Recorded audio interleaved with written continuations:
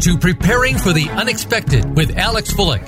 People, organizations, and communities need to prepare for and respond to natural and man-made disasters in a timely manner and in the most effective way possible. Our program examines what is being done before, during, and after a disaster and those unexpected events to keep you in the know. Disasters can happen to anyone. The question is, when will it happen to you?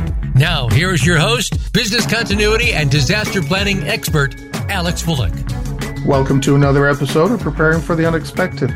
I'm your host, Alex Fullick, and as always, we like to talk about things related to COVID, crisis management, resilience, business continuity, anything that helps you, your organization, or your community respond to, prepare for, and overcome adverse situations.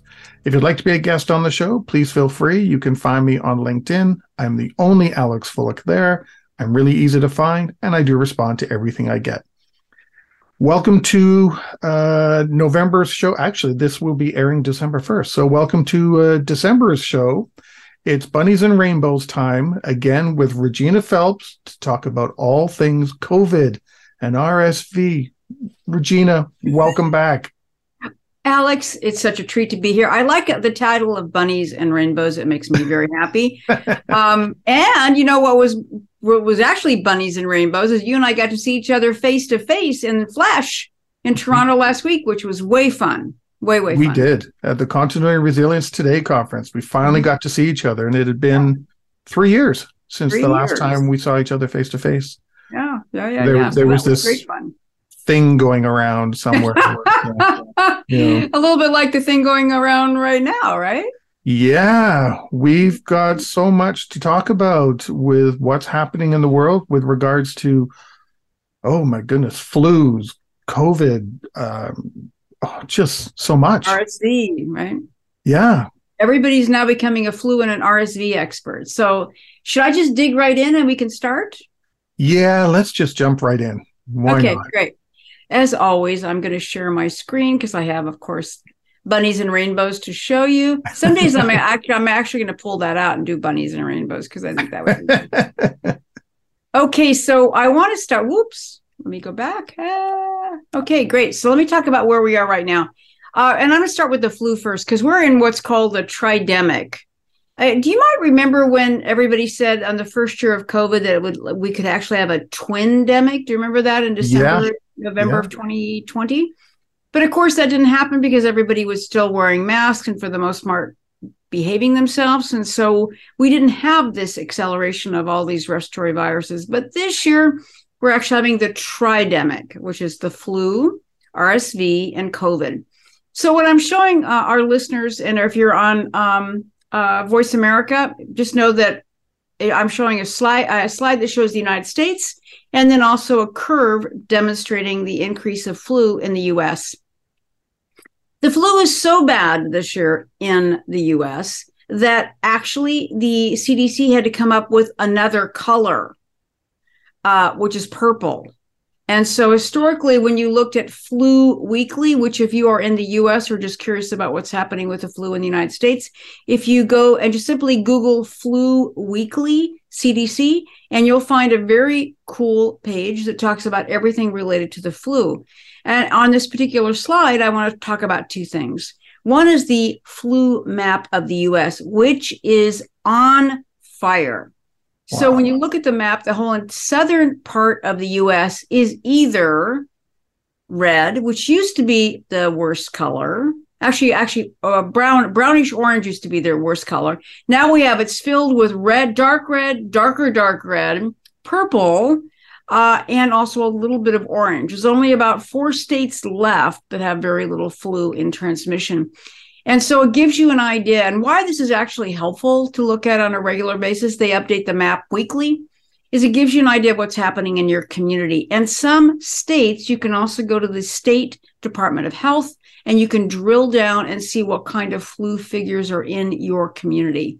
Most city or county departments of health don't have that kind of granular detail, but the state often does because they have to submit it to the CDC.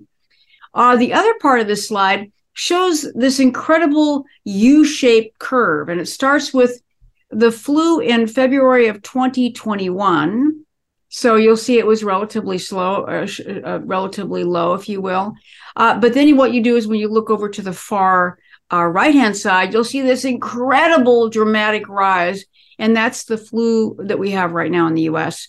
We are really, really, really way ahead of schedule. Usually the flu really starts to become a problem around December, but we are already in deep trouble with many hospitals in the U.S. already at record numbers of people that are ill and being hospitalized. And that specifically also really talks to the child population as well, so pediatrics. And I'm going to talk one more thing, and I want to hear about what's happening in your world. Our COVID numbers in the United States, if you look at this particular diagram from the New York Times, what you'll see is our flu reported cases are still relatively flat. But remember that flu numbers as far as cases is not a very reliable indicator. Most people in the U.S. are actually doing home tests. Many communities have disbanded their PCR tests that you used to be able to go to an area and actually get tested. You have to go to your physician now. And so they are not a reliable indicator. The test positivity rate also, because of that's not very reliable, but you can see that people that are reporting their tests or that are actually still getting PCRs, I have a high degree of positivity for the number of tests that are being done. But I do want to point out one thing that's really important is our hospital numbers still remain really high in the U.S. 29,000 people right now are in hospitals, and about 3,500 of those are in ICUs. That's a lot of people taking up space in the hospital system. And we still embarrassingly have around 300 to 350 deaths per day, every day in the U.S. The average daily total of deaths right now for the last 7 days is 330 adults. Most of those are older. Most of them, again, by older, I'm defining that as over 65. If you're wondering, am I in that category? And many of them have comorbidities, which means they have other problems such as, heart disease, lung disease, diabetes, obesity, and so on. So that's really when you look at those people that are currently impacted. Many of them are also vaccinated. Now, I want to just talk for a second about that. There was a study that just came out in Nature a few weeks ago. Oh, actually only about 10 days ago. And it talked about how many people now that are dying are vaccinated. And that is true, but it's not really of good explanation of what's happening. That's really including people that are primarily older, usually have some comorbidities, and often have only had 3 vaccines. So the initial 2-shot series and then a 1-dose booster. So 3 shots, which is really what's going to be called the prime series going forward. So they have not had additional boosters beyond those 3 shots I mentioned. So those people that are up on their shots may still get ill, but your chances of dying or going to the hospital are quite low. So let's talk about what's happening in your world. What's going on with you, dear? Well, all kinds of things have been happening up here lately. It's hard to know even where to start. So I'll just start and see where I end. That's right. That's good. I'll ask questions. COVID, RSV, and flu cases are on the rise. Really based on exactly the same things that you just went through and right. The things that you just mentioned. What's happening with COVID, because places have shut down, you can't easily get tests anymore. A lot of people are just staying home and have been doing that for a while now. And they're doing home tests pretty much? If they can get any kind of a test, yes. My neighbor, as I was talking to her last night when I was walking the dog, we were 20 feet apart, thank goodness. But she's been ill for the last week and a half. And she said, she's older, and she said it's the worst she can remember in her lifetime, ever having this probably has COVID. Cold. But she had negative and positive results going back and forth. So because there's this weird flu also that's going around. So she thinks she had some sort of a combination at some point that was driving something. Wow. RSV cases for kids up all across the board. Mm-hmm. There's one hospital in Kitchener or Waterloo, which is the city just down the road from me, about 15 minutes They had one hospital operating at 150% capacity. Wow. And Hallway healthcare. yes, and what some hospitals are already doing, even those that are not being overrun at the moment, are starting to move and juggle patients around. Sending, if a hospital has a really low, I'm not even sure the right term, but occupancy rate, would that be right? Occupancy rate, sending some of their less critical patients there so that one hospital can become totally focused on RSV or COVID or something. Wow. And flu cases, as I say, are going up to the roof. More people are getting some flu shots, but because things are happening so quickly here, that really it doesn't matter. People already have it. Intermingling. You're starting to see people now starting to change their perceptions, even if they were vaccinated and they weren't wearing masks, are now starting to say, maybe I should put a mask on. This, what's going on is a little scary. And I think what the scary part has done is because of RSV and kids now. Kids, right. And now people are saying, I have kids. I didn't worry about it, for the last 3 years, but all of a sudden they don't want their daughter or their son to get sick. Right. I've got coworkers in Edmonton, Alberta. 2 of them live in Alberta. Both families got COVID. All the kids got sick, and all the kids got it really bad. So, and they're older kids too. They're 14, 15, 16. Wow. And they got it really bad. So that's happening.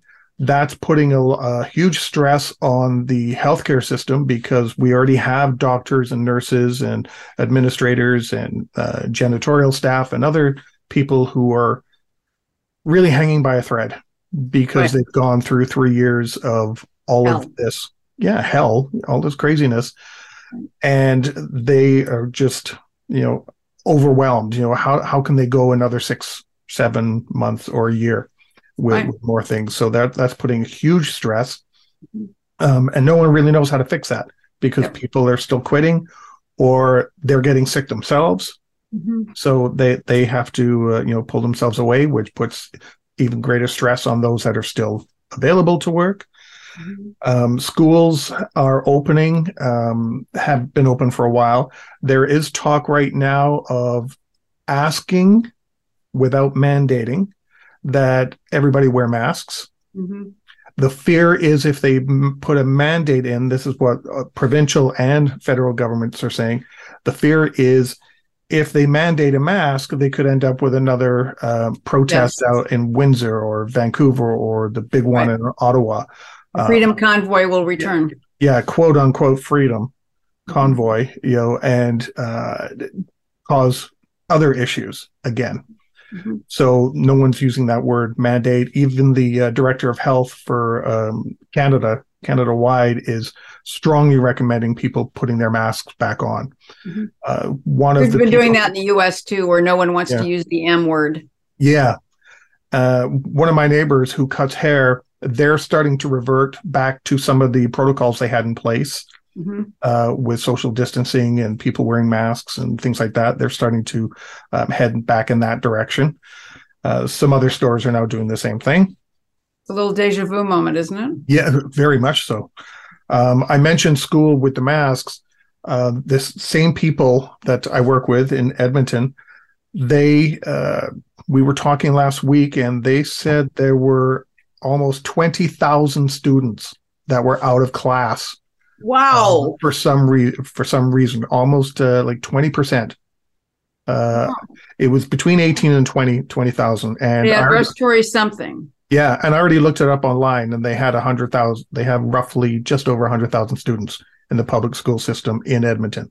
So they had almost 20% of their students home sick. So that's page one. It's all kinds of things. Because of the respiratory illnesses and the especially with RSV in children, there's a demand shortage for children's medicine. I heard that Tylenol was impossible to find. Children's Tylenol was hard to find in Canada. It is. I went. That was shocking to me. I mean, that's just generic and available everywhere, right? It is, but everything happened and exploded so fast that people just they had to get their hands on it. So the shelves are actually empty with children's medicine right now. That's also another thing I just want to add on that. Another drug that's often given when people have secondary bacterial infections is amoxicillin, a liquid amoxicillin, which is also impossible to find anywhere in the world right now. Because it's often given to kids when they are trying to fight off a bacterial infection that's on top of a viral one, and you can't find amoxicillin to save your life. Yeah. And so all the shelves are empty with children's medicine. Even at the large grocery store where I go to, they have a little pharmacy area as well. They're all empty. Walmart is empty. All those big box stores and any other pharmacies across Canada, they're all empty. So and after everybody listens to us, people are going to go out and try and find something, right? Just in case. Good luck. Good luck. Power to you if you can find it. Right. So the federal government has stepped in and they've, I can't remember who it is they've contacted, but they're importing 1 million packages, not doses, but packages.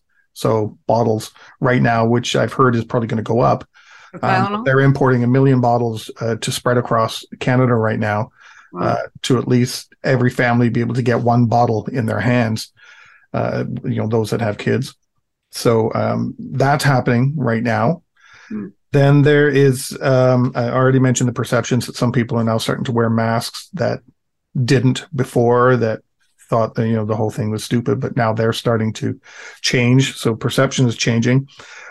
Flu, a lot of people are catching the flu here. There seems to be a weird, and I know you're going to be talking about some of this later too. I don't want to say it's COVID or just the flu. There's some weird hybrid that's impacting everybody. They said they feel like they have the flu, but they've got all the symptoms of COVID, or they feel like they've got COVID, but then there's these weird other symptoms that seem to be more flu. Well, to be honest with you, people can get both at the same time. Yeah. So you could actually have the flu and get COVID, or vice versa. And as we've talked about many times, when you test, many times you are positive, you feel like hell, but it takes 2 or 3 days for your actual home antigen test to turn positive. So if you feel like hell and you don't know what's going on, you need to basically test for about 3 days before you absolutely are sure that you don't have COVID. Yeah. And when people are catching this, and people that I know, I've had family members catch this, my niece has got it. Thankfully, I'm still fine and haven't caught anything, not even the original COVID yet. So knock on wood on that. But when they're getting it, it's lasting for well over a week. It's not just a couple of days of feeling bad. It's lasting at least a week and a half to 2 weeks. Well, and let me just say, many people don't understand that COVID is a 14-day illness at minimum. 14 days. And the first week is essentially where you have viral replication. And the second week is where you actually have the inflammatory response, which is when people that are going to get really sick. And that's where they become hypoxic and have a lot of other related issues. So if you think COVID is a short-term illness, it is 14 days is the actual length of time you can expect to feel probably not so great for a lot of that 14. And maybe that goes on longer after that, and which turns into the whole long COVID related issue. Yeah, I think a lot of people are thinking if they catch the flu, well, then it's usual, you feel crappy for a day, then you've got 2 days where you really feel crappy, and then you start to improve after that. There's crappy and there's crappier. Yeah, there's crappier. So I think that's what some people are thinking, but they're realizing it's lasting longer than that. So they know they've got something worse other than that. And I mentioned testing. It's kind of impossible for most people. You get a PCR test, right? I can't get a test. There, all the testing centers that were open at one point, every single one is closed all across the country. Like nothing is open. And some people have said, well, go to your doctors. Well, no doctor's office is going to let you walk in there, whether you're wearing a mask or not, and some people just don't have the energy to do it if they're already feeling like, crap. Right.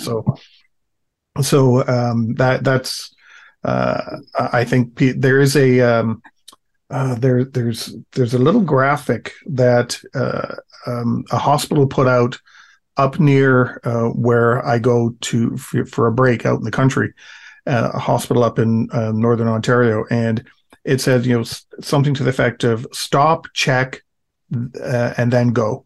So stop, don't, if you're feeling the sniffles, don't go to the hospital right off the bat. Just stop. Right. Take a look, self-diagnose, find out what you have, what you don't have. Call telehealth or something, because we can, I don't know if you have it in the States, but we have that too. Yeah. Yeah. So telehealth, call a nurse practitioner that usually answers the phone. They'll help you through, find out if you do need to go anywhere. And if they say, yeah, it sounds like you have COVID, stay where you are, don't go anywhere, and they give you direction there. If there's something else, then they'll say, okay, this is what you do. Go here, and they'll direct you to a specific spot to go to. So that's becoming more and more communicated now. I'm not sure if I've got the right words, but stop, check, and go. But which is really important, because unless you are having, shortness of breath, unless you're really having, protracted vomiting and you can't stop, or, there are certain kind of things that you really would say, yes, I need to go see a physician right now, or I need to go to an emergency department. But if you just feel like hell, then stay home, hydrate, rest. If you have COVID tests, take them. And check your temperature, be responsible. Don't go out and infect a lot of other people. I think, it's been a while since people, especially if people haven't had COVID before, or maybe they had it before and they had a light case. And now we're getting hit with, oh my God, I haven't had the flu in 5 or 6 years. And when, the flu makes you feel awful. Many people don't remember that perhaps, but the flu is not a cold. You know exactly the difference when you have the flu. Oh, yeah. It feels like you were hit by a truck. Every muscle in your body hurts. It goes on and you just want to die. That is the flu. A cold is where you don't feel so great. Your nose runs. You might have a little bit of a temperature. You have a cough. They are really different. And COVID can actually infect you when you have other respiratory illnesses. So you could easily be having a multiple diagnosis situation. But yeah, you should be really responsible and don't go to places where you can infect people unless you really are experiencing things like shortness of breath, et cetera. Yeah. So that's really what's happening up here. And that's happening from coast to coast to coast. So let me just talk about 2 more things before we move on, because I want to see, I don't know what's happening. Do you know what's going on with your subvariants in Canada by chance? I didn't look. No, that I don't know. I want to talk about this very quickly, and then I want to talk about one other thing, and then we'll take a break. So there's a huge shift going on, and I know that everybody has been confused by so many different initials that we have to deal with, but you can pretty much say goodbye now to the original Omicron variant here in the United States, which is BA.5. And if you're looking at this slide on YouTube, what you'll see is that there's a turquoise kind of color that used to be very large. Certainly remember that happened here around Thanksgiving last year, and has been the dominant variant for almost a year. And as you can see from this particular slide, going from a left to right, now there are 2 subvariants that are now taking over from Mom, who is now retiring, and that is BQ.1 and BQ.1.1. And here in the United States, those 2 alone comprise now 57% of the cases that are being PCR tested. There's another one that we should also keep our eye on, which is in this particular slide, is a peach color, which is XBB, which came out of Singapore. It is also a subvariant of Omicron, but that actually was really problematic in Singapore, and has been also problematic in adjoining countries. But that's what we have to look forward to. As far as BQ.1.1, it is more immune evasive than BA.5. But as far as whether it makes people more ill or more significantly impacted, I think at this point, most people believe it's probably a wash. However, it's infecting people who just recovered, let's say, from a BA.5 infection. So it is very immune evasive. So you might say, well, gosh, I got COVID 2 months ago, I'll probably be fine. Not necessarily. No, you could still easily get BQ.1 or BQ.1.1. So that's something to think about. And I would imagine that Canada is probably tracking the same with us. BQ.1.1 is pretty much the big up and coming variant around the world.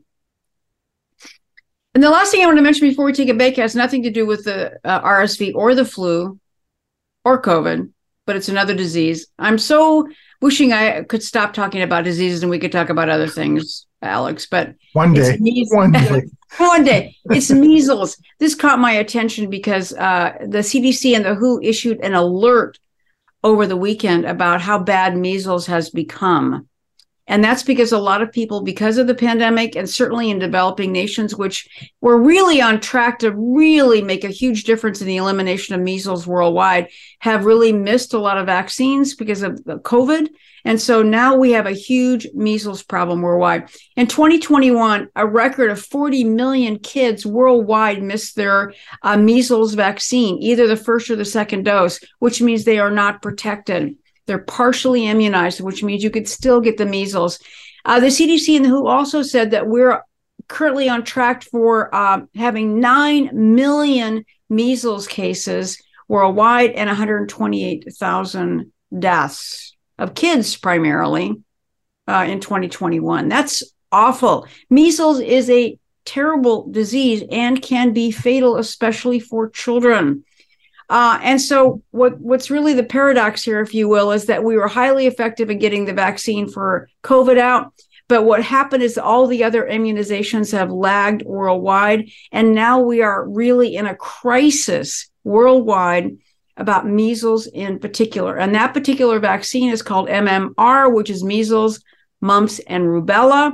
And we are way behind in many places around the world, probably Canada as well, certainly in the US. And so we have a lot of kids that could be exposed and actually could come down with measles. And if you're an adult and have not been vaccinated for measles, you have the opportunity to have that happen to you as well. And for people, adults who get measles, it is an awful illness. And you really want to make sure that you're up to date with your MMR, and you want to make sure that your kids are vaccinated. So I plead with all of our listeners to really look at your kids' vaccine records.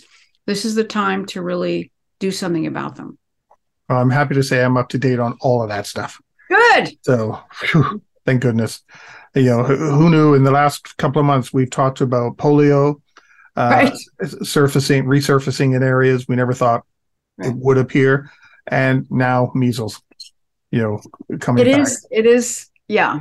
In my adult life, I would have never thought we'd be having these conversations, but we certainly are, which is a whole nother conversation we could talk about with anti-vaxxing folks. But so on that note, we've come to the end of our first segment. It was a long one too. There was so much to talk about. Yeah. You told me, you said, wow, it's going to be long. Yep. We're talking with Regina Phelps today, and we'll be right back.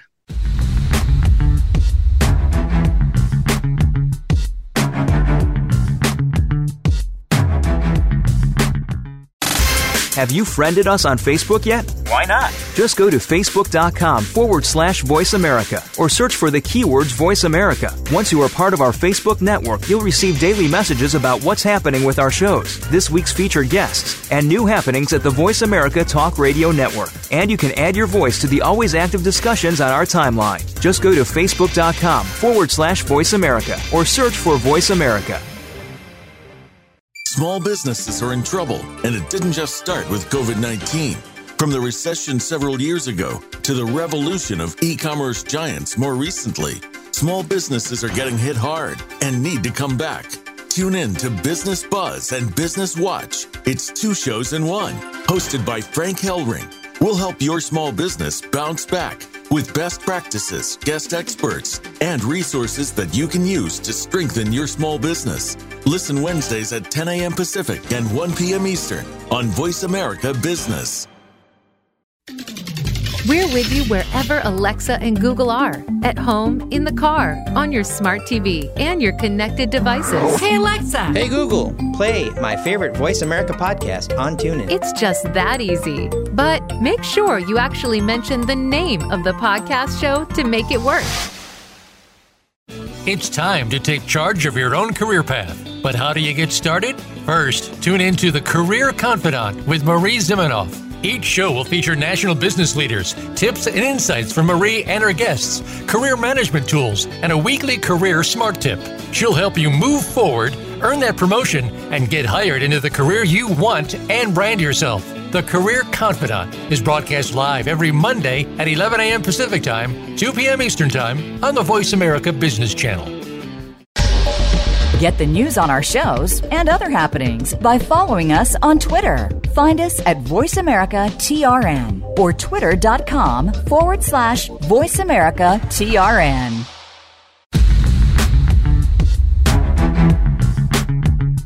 You are listening to Preparing for the Unexpected with Alex Fullick. Email your questions to info@stone-road.com. Again, that's info@stone-road.com. Now back to Preparing for the Unexpected. Welcome back. Today we are talking with Regina Phelps once again. Regina, lots of information with COVID and RSV and flu, and unfortunately having to talk about measles, and new variants that just keep coming out. Right. But let's see if we can move on to something else.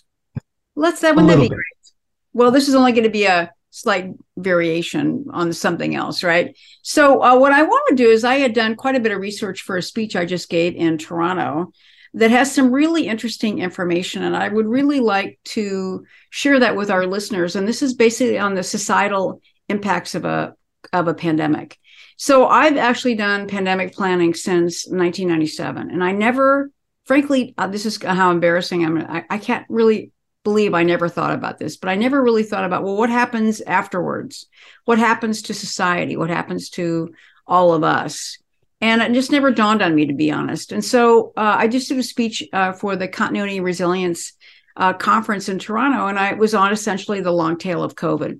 And what I want to talk about, because I think it has a huge impact, not only on us personally, but also, frankly, on our profession, to understand what we need to plan for and expect over the next few years. And actually, the thing that I found most fascinating is these societal impacts have historically lasted somewhere around 50 years. That's 50 years. That's pretty amazing, right? It's not a short-term thing. Yeah.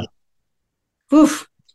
So I always ask people, I have sort of one question for you, and that's really this, and what I would say is that, is this over yet? And I'm really talking about COVID. And really, there's two ways to answer that question. First of all is the medical answer. And the answer is no, the pandemic is not over. I know everybody thinks it's over, but it's not. And this just gives you a visual view of actually all of the variants that we've had, ones that have historically now passed, but ones that are coming up in the future. And it's a very, very busy chart. And the reason I like it is because it shows you how many things are going on. If you look at this particular chart and you look at the very top left-hand corner, you'll see BA1, that was the original strain. And how quickly, a year after its immersion, we came into BA2. And then we actually now have a large list of variants. And now we are in the lower right-hand corner. And now you'll see where we're actually at BQ 1.1 and so on. So medically, it is not over. Medically, it is still affecting thousands of people across countries. It's still, as I mentioned earlier, killing people in the United States to the tune of 330 people a day. So it's not over. But there's another way to look at how you determine whether the pandemic is over or not, and that's the public. This is actually Oktoberfest this year. And as you can see in the mind of many folks, it is over. And that really is true. And you and I have talked about this a lot. Mm-hmm. But Oktoberfest this year was jam-packed, and it resulted in being a huge super spreader event in Germany, with hospitals filling up, ICUs filling up. But, it doesn't really matter. People are over it. And that's something that we have to think about as planners and as individuals, not only living our own individual lives, but what's happening around society. So, and just as we talked about a moment ago, looking at RSV and the flu, people are now wondering oh my gosh, maybe I should be a little bit more careful. And now I think the reason that that's impacting people, as we talked about, is because the audience of who's actually suffering has changed. Where now you're seeing younger kids, babies even, who are suffering from these respiratory illnesses. But for the most part, that's why people don't want to use the M word, mandate, why they don't want to require things, is that the public is done with this pandemic, which, by the way, historically is what happens. In the 1918 flu, the greatest death toll was actually in 1920 when we were over it psychologically, but not medically. And that was the highest death toll worldwide, which I always thought was pretty fascinating. Which we would kind of be in now, right? Yes, exactly right. We are exactly in that space where everybody's given up, right? So this gets down to what I call the long tail of COVID, and really what I want to talk about, and we'll probably only get to the center circle today, which is really pandemic societal disruptions. And there is a lot to talk about here, but there's also other things that I will emphasize probably in December, and that is the health impacts, mental health, long COVID, and the impact of the healthcare system. And you just mentioned it briefly when you talked about the fact that our healthcare system is overwhelmed. They've been overwhelmed for 3 years, and they're getting no relief, and people are leaving their profession. So the impact of health is not just you personally or your family, it's a system that's being impacted. There's also education and income losses, and I'll talk about this next month. We're already seeing large impacts to young kids with loss of educational knowledge, but that has the potential for long-term income loss, and I'll share that next month. The future of work, and this is really what I want to talk about in relationship to our work as professionals and what this means for us.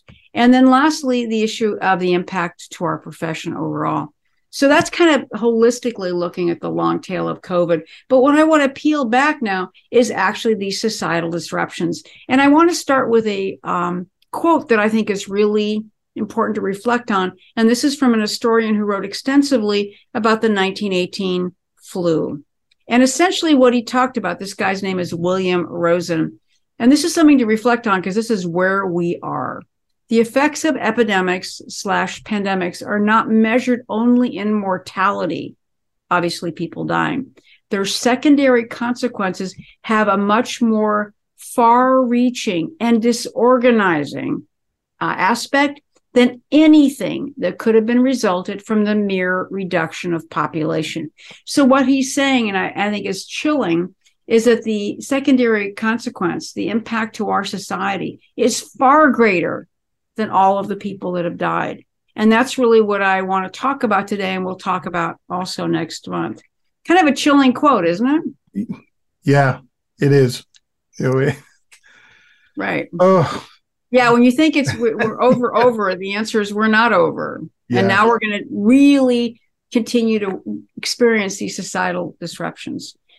So to that, I want to talk about this concept of societal disruptions. This is not a term that I've made up. It's actually a very common study in the field of sociology and also in history, looking at events. So many things that have caused societal disruptions have been things like wars, significant wars. So World War I, World War II, certainly things like a global pandemic have caused major disruption in our society. And essentially that term simply means that we actually have serious disruptions to what's going on in the functioning of society. And certainly in COVID, oh my gosh, we certainly have had that. And then on top of that, the impacts of the war in Ukraine, which has impacted supply chains and many, many, many other issues globally. Including food.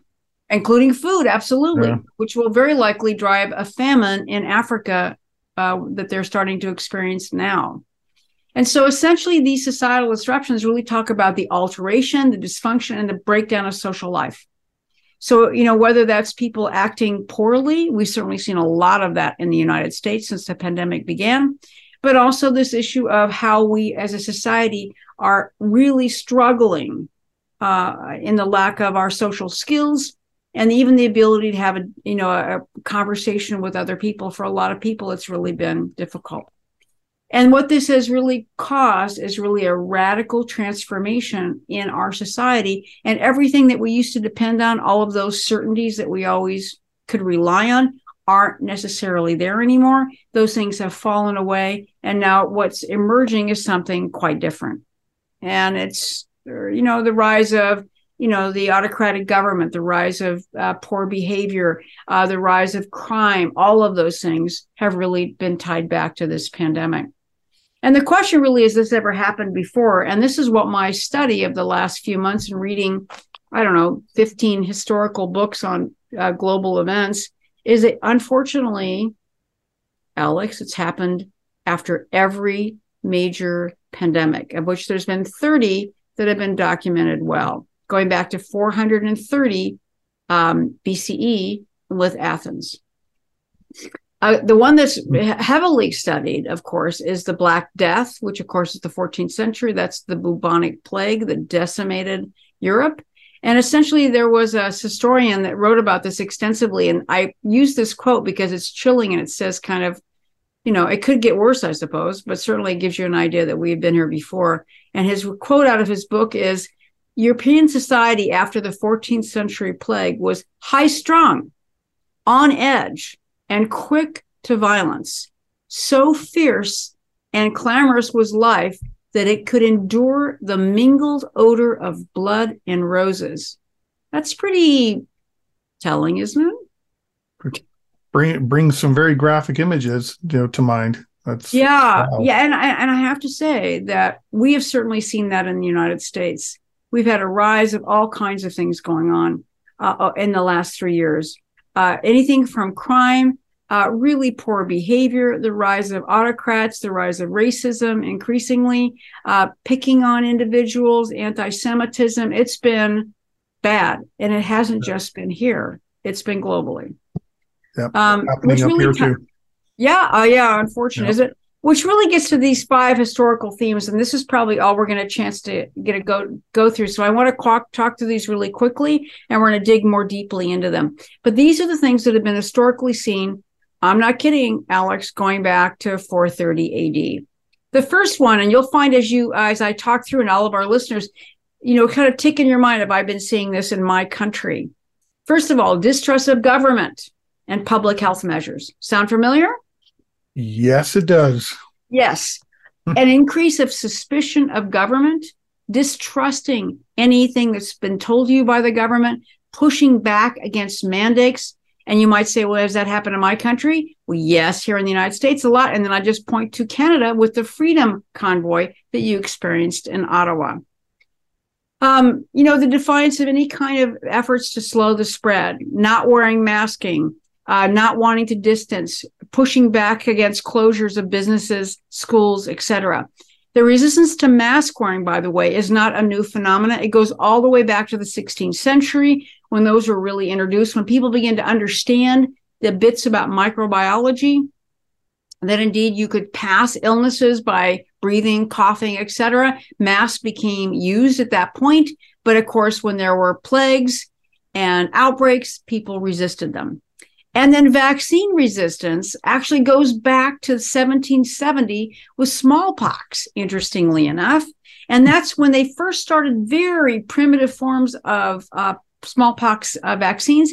They would take a little bit of a smallpox pustule and they would mix it with water and they would scratch it on somebody's arm. And what it often did is it caused them to actually have a small outbreak of smallpox, but did not kill them. And they had immunity, and they used that within armies to actually vaccinate soldiers. So it goes back a long way. The second thing is blame. Blame. We're always blaming somebody else. We're blaming others. So that's either by sex or religion or ethnic group. We have been big blamers in the world of how countries have responded overall to outbreaks. It's had Chinese anti-Semites go back way, way, way beyond this current outbreak that we had here. And that's, again, a constant theme going back to almost the 14th century. And another one was an excuse for anti-Semitism, blaming the Jewish population for somehow causing this outbreak. You saw that here in the United States, and you're seeing this also around the world. So blame. It's not my fault, it's somebody else's, and we're going to persecute them, is a big issue. The third, and this is certainly what we've seen in the U.S., and we'll talk at length about this hopefully in our next time, and we may have a moment to talk about it here, the fraying of society. Widespread crime. We've had outbreaks of crime across the United States. Organized crime, small individual crimes, shoplifting, breaking into people's homes, stealing cars, you name it. It's all been material theft, if you will, not so much violent crimes. Political losses. So, elections that have been lost because of the handling of that particular outbreak. So, for example, Trump lost after the 2020 election. Bolsonaro lost just in Brazil. Political losses because people are blaming the leaders that were in charge. There's also been a huge movement towards populism and autocratic governments in many countries around the world. We have seen this in the U.S. You've seen it in South America. You've seen it in Africa, places in Europe, Italy's new prime minister, Hungary's prime minister as well, autocratic leadership. And you certainly see it in China with Xi and his way of he's been managing COVID, which is a whole thing we could talk about in an entire podcast. The last two I want to mention, and then I'd like to just have a moment to talk before we end today and see what you're thinking about. The next one is conspiracy theories and apocalyptic theories as well. This is not new. Conspiracy theories go back literally to the 14th century, documented in historical text, where people have made up these stories about how things have either been treated, how they started, who's at fault. And also apocalyptic thinkings where religious leaders saying, the end is nigh and the day of judgment is behind us if you don't repent. That goes back centuries, not just, I've seen this a lot in the last 3 years, but it's not just to this particular pandemic. And I've read about that one too, by the way. Have you? Yeah, it's in different books, not about pandemic, but it's a way of creating fear to gain control. Yes, things. Exactly right. And then that links into the one that you just mentioned about the authoritarian and autocratic and things like that. Yeah. And then the last one, which is also kind of interesting, is the rise of the worker. If you look at going back to hundreds and hundreds of years, when there has been pandemics, there has been the ability for workers to organize and to take more control of their life because of the shortage of workers. The impact on workplaces. And so here in the United States, we've had a huge increase in union organizing, strikes that have gone back to the beginning of the pandemic. And so there has been this rise of the worker, which is in many ways a positive outcome, but still something that actually is tied to a common theme in pandemics. So I mentioned those 5 things we're going to dig into them a lot when we're together next week. But my comment to you, or my question to you, is that when you're looking at your nation and Canada and you look at the 5 things that I just mentioned, do you see common themes based on these historical references to Canada? Yes. And we only have 3 minutes left, by the way. I know. So I'll be really quick in answering. But yes, in some ways to different degrees in what's happening, south of us down in the U.S. Mm-hmm. But yes, some of that is occurring here. Mm-hmm. The last one, the strikes, we've had the teachers and administrative staff threatening to go on strike here in the province of Ontario a couple of times now. Mm-hmm. And it's happening in some other industries now as well, where people have had enough. We're hearing about it in Starbucks wanting to start unions. Right. With the coffee chains now, which weren't there before. So yes, we're seeing all of that going, and the rise of separatism because we didn't like how that province managed it. So let's get somebody else in power who will tell us what we want to hear, which usually ends up being authoritarian. Mm-hmm. So yes, all that stuff is starting to happen here. And you mentioned European examples, examples around the globe. So yeah, it's happening everywhere. Mm-hmm. This is actually important for us to know and understand, not only personally, within our families and our society, but also for us as a profession, which is really what I want to talk about next month, is to really peel this back more, because these long-term impacts, frankly, will probably last longer than you and I are going to be alive, my friend, which is hard to fathom. But when I did this historical survey and read all of these books, what I discovered is that this goes on. This doesn't go away when COVID finally disappears. I mean, it's never going to disappear when it becomes endemic. It will have a long time to unravel the impacts, because especially in the area of autocratic leadership, that is only going to intensify. And we're already seeing that in many places around the world. And we're certainly seeing it in the U.S. with different state governments. And so what I want our listeners to be thinking about before we meet again at the end of the month, is that how is this going to impact us as a profession? And how is it going to impact you personally? Is that we need to think about, we can't be passive, if you will, in how we go forward. And so I think the more that we can understand historical impacts, tie them back to ourselves, it will help us in our planning. And certainly when we have crises, because those will continue, of course, and the impact is going to be potentially more difficult to manage based on these impacts from the pandemic that will be the biggest hangover we've had. And on that, we've come to the end of the show, Regina. On that happy note. Is that the bunnies and rainbows end that we were looking for? I think the bunnies and rainbows left the house. I'm out of here, right? Yeah. Oh my gosh. Well, I know I'm looking forward to chatting next month. And, it's only a few weeks away when we chat again, but I'm looking forward to chatting about that and sharing the societal impacts because, I think we've only just begun to see change. Right. I think a lot more is still to come yet. So, Yes. So, and just so people know that we'll be talking about all of this, but in particular, we'll be talking about the future of work and tying that back to what we do for a living. Yes.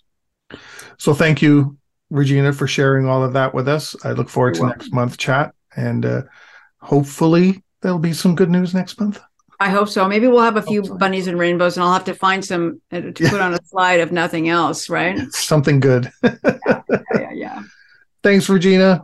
You're welcome. And everybody watching and listening, stay prepared, everybody.